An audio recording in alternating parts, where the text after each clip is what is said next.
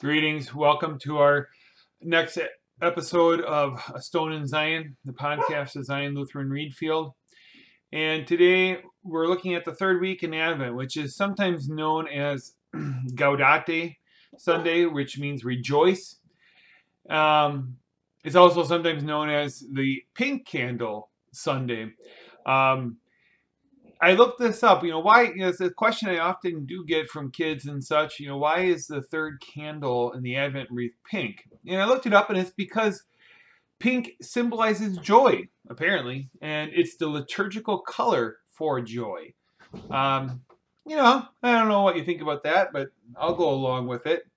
And today, that message of joy, it fits in with our readings and the message that you're about to hear is we see that we have plenty of reasons to be happy. And I guess I don't talk about it too much in my sermon, but what underlies some of this is that, for some people, Christmas time can be a time of sadness. You lose a loved one around Christmas time, it's going to forever kind of taint that day. And, it can be a hard thing for people to deal with. So I understand that there's a lot of people that are happy at this time of year, but there's also a lot of people who are sad. And I guess no matter which camp we fall in, we've had some pretty good reasons to be happy when we really look at what the season is all about. So without further ado, I'll kick it off to the sermon. We look at our scripture lessons today. And our first one is from Zephaniah chapter 3. It's an Old Testament book of the Bible, much in which the first couple chapters are all about law, about judgment and condemnation for the Israelites. But here in the third chapter, we see a real reason to rejoice. And this will serve as our text for our sermon today. Sing, O daughter of Zion, shout aloud, O Israel. Be glad and rejoice with all your heart, O daughter of Jerusalem. The Lord has taken away your punishment. He has turned back your enemy. The Lord, the King of Israel, is with you. Never again will you fear any harm. On that day they will say to Jerusalem, do not fear, O Zion.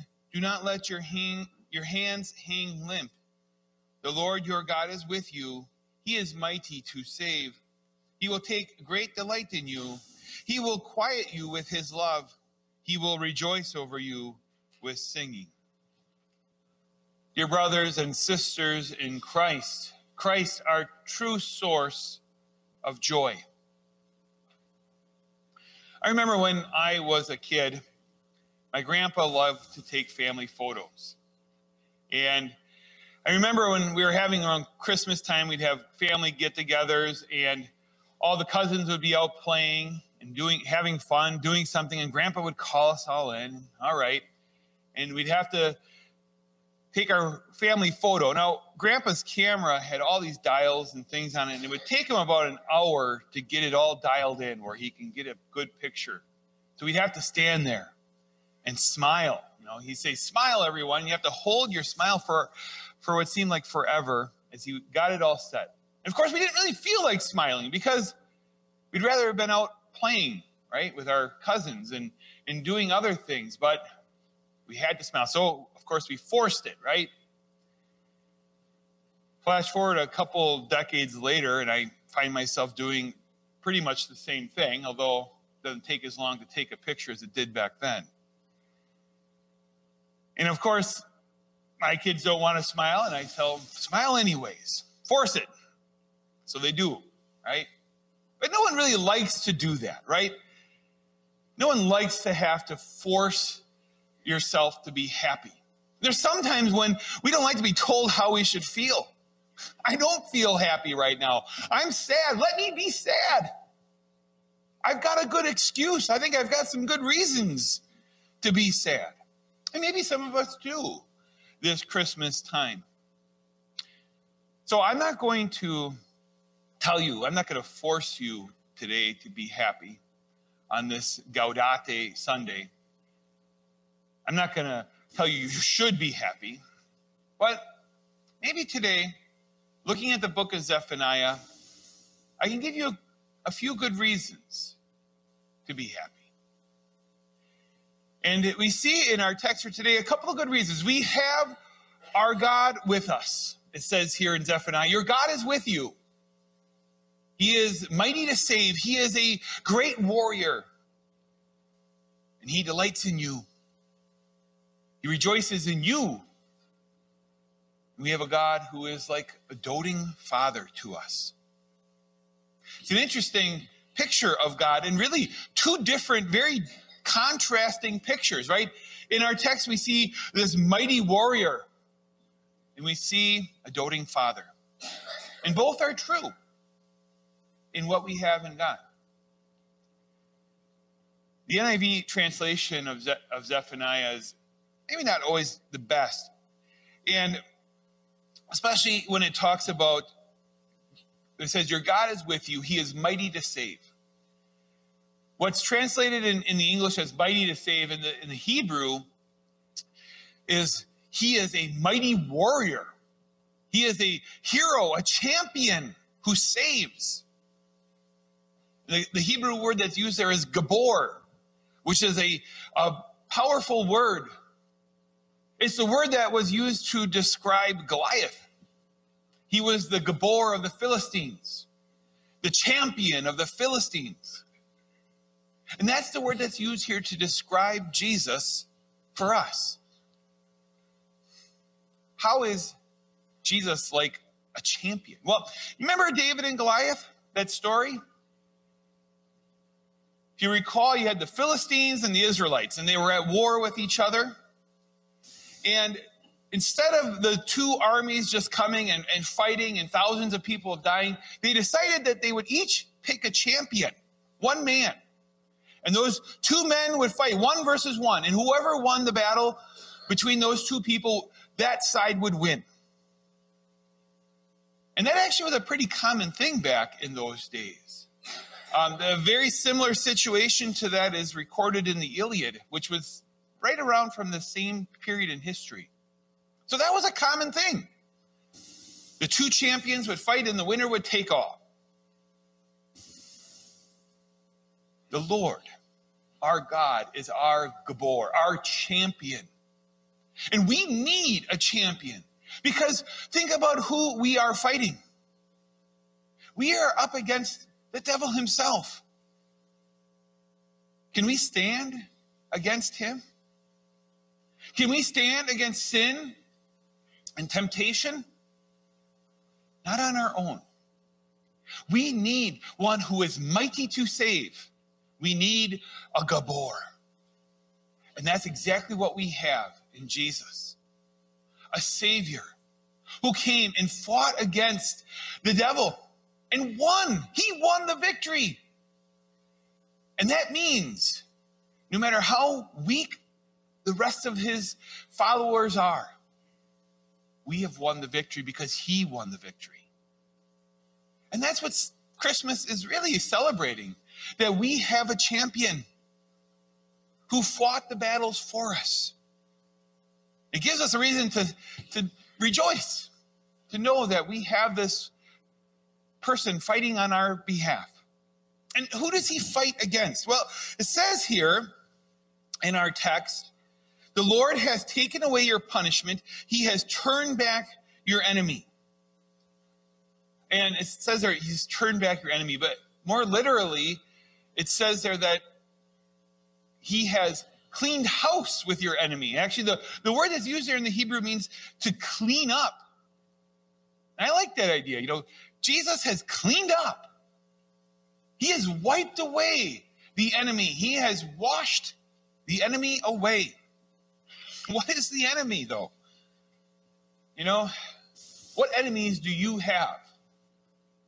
Perhaps some of you are thinking, well, you know, I don't really have any enemies. You know, I'm not a dictator of a country where I've got all these people who are trying to get me. I don't have enemies. Or maybe you're thinking, I got plenty of enemies. There's a guy at work who makes my life miserable. There's that family member who makes my life difficult. Or, you know, there's all those people who belong to that other political party that I don't agree with. And they're trying to destroy America. And those are my enemies. You know, there's a lot of people here in this world who are sinners, who are lost and hurting. And perhaps they deserve more our compassion than our anger. Really, our greatest enemies are not any people here on this earth, but rather ideas. Ideas that would seek to separate us from God. A toxic culture that wants to brainwash us from the truth. Sin, temptation. Those are some of the greatest enemies that we face here on this earth. Because if those things are left unchecked, they certainly can pull us away from God. If we are allowed to continue in our sin and we think nothing of it, that can slowly erode our faith in God and take it away from us. And certainly that is a real enemy that we face here on this earth. But thanks be to God that we have this Gabor, this mighty warrior who fights on our behalf, who has defeated these things. Now, you may think, well, if he has defeated sin and temptation, then why do I still sin? Why do I still, have to deal with temptation?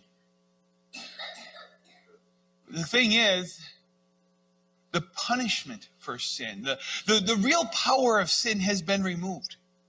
Because Jesus died to take away that punishment for sin. And now, sin cannot condemn me to hell. The Bible tells us there is now no condemnation for our sins because he has removed that. Jesus took that condemnation, that punishment, that pain.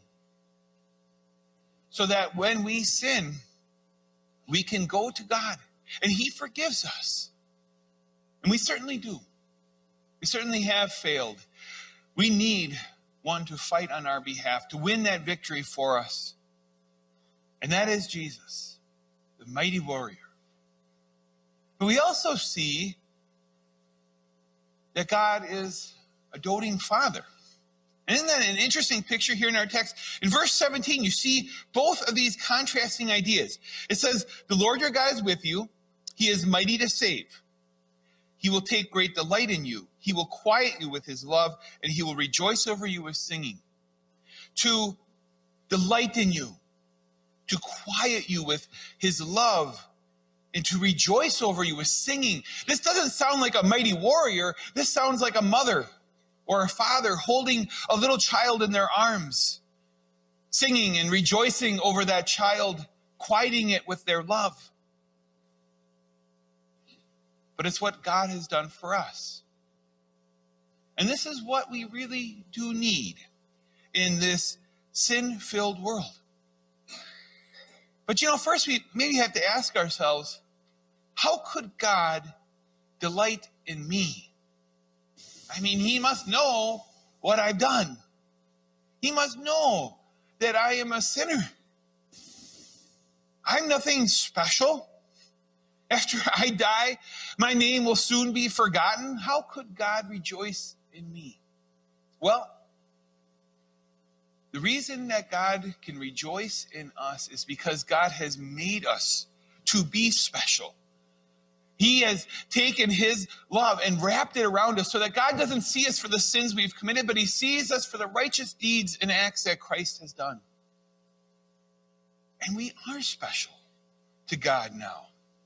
And he loves us in this amazing and perfect way. In a way that you have never been loved before. I imagine as I stand here and talk to a wide variety of people, all of you have been loved in different degrees and in different ways, right? Perhaps some of you have been loved much in your life. And maybe you can think of how you have been loved perhaps by your parents. Perhaps some of you are thinking how you weren't loved that much by your parents. Or think of how you've been hurt.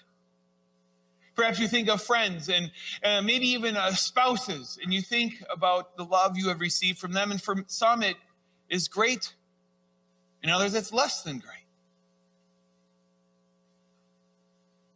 thing is, even if you have been loved greatly here on this earth, still, that love that you have can't compare to the perfect love that you have from God. His love is the ultimate. Think of, you take a number, let's say 1, divide it in half, you get a smaller number. You divide that in half, you get an even smaller number. And you can keep doing that, and you'll always get a smaller and smaller number, but it'll never be 0, right? It'll approach 0, but it won't get there. And that's kind of like our love here in this world. There's people that we know, and sometimes if we're really blessed from God, we have that person where our love approaches perfection, but it never gets there. Not unless we look at the love that God has for us. Because his love is perfect. He loved us so much that he sent his son into this world to die, to take away our sins. He did what was necessary for us. And he watches over us now, in the good times, in the bad. We have this perfect love from God. And I think it's a great cause for us to rejoice on this Rejoice Sunday. But if it isn't, he still gives us more. Here in our text, we're told that he will quiet you with his love. The word there in Hebrew means to hush. It's a word that can be used for a parent. Think of a mom or a dad holding a little baby in their arms, and the baby's crying, and the mom or dad says, "Shh, it's okay. It's all right. It's okay." And that's us. And God holds us in his arms.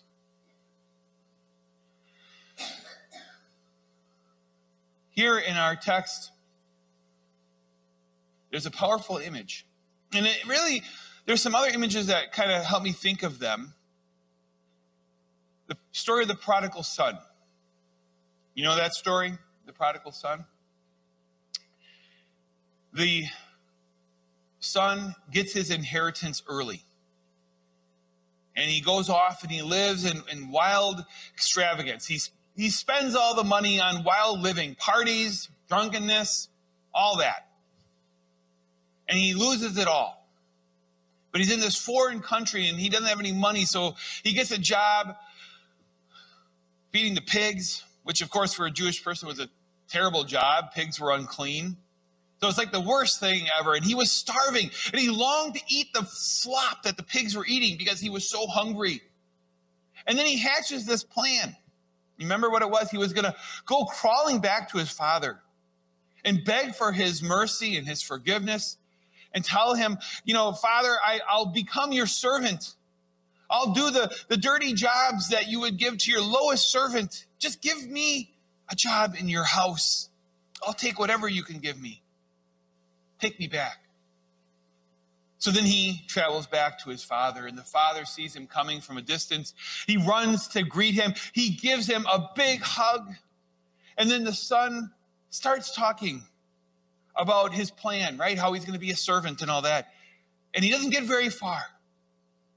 His father shushes him, right? He says, "Shh, no, don't worry about it. It's okay. You're here. You were lost, but now you are found." And he rejoices and throws a big party, doesn't he?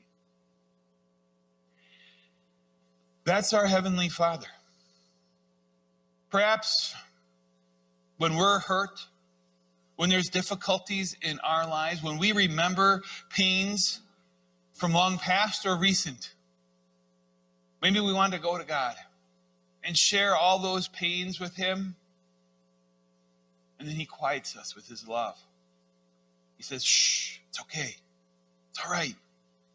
It's going to be okay. I have a plan for you. It's going to be okay."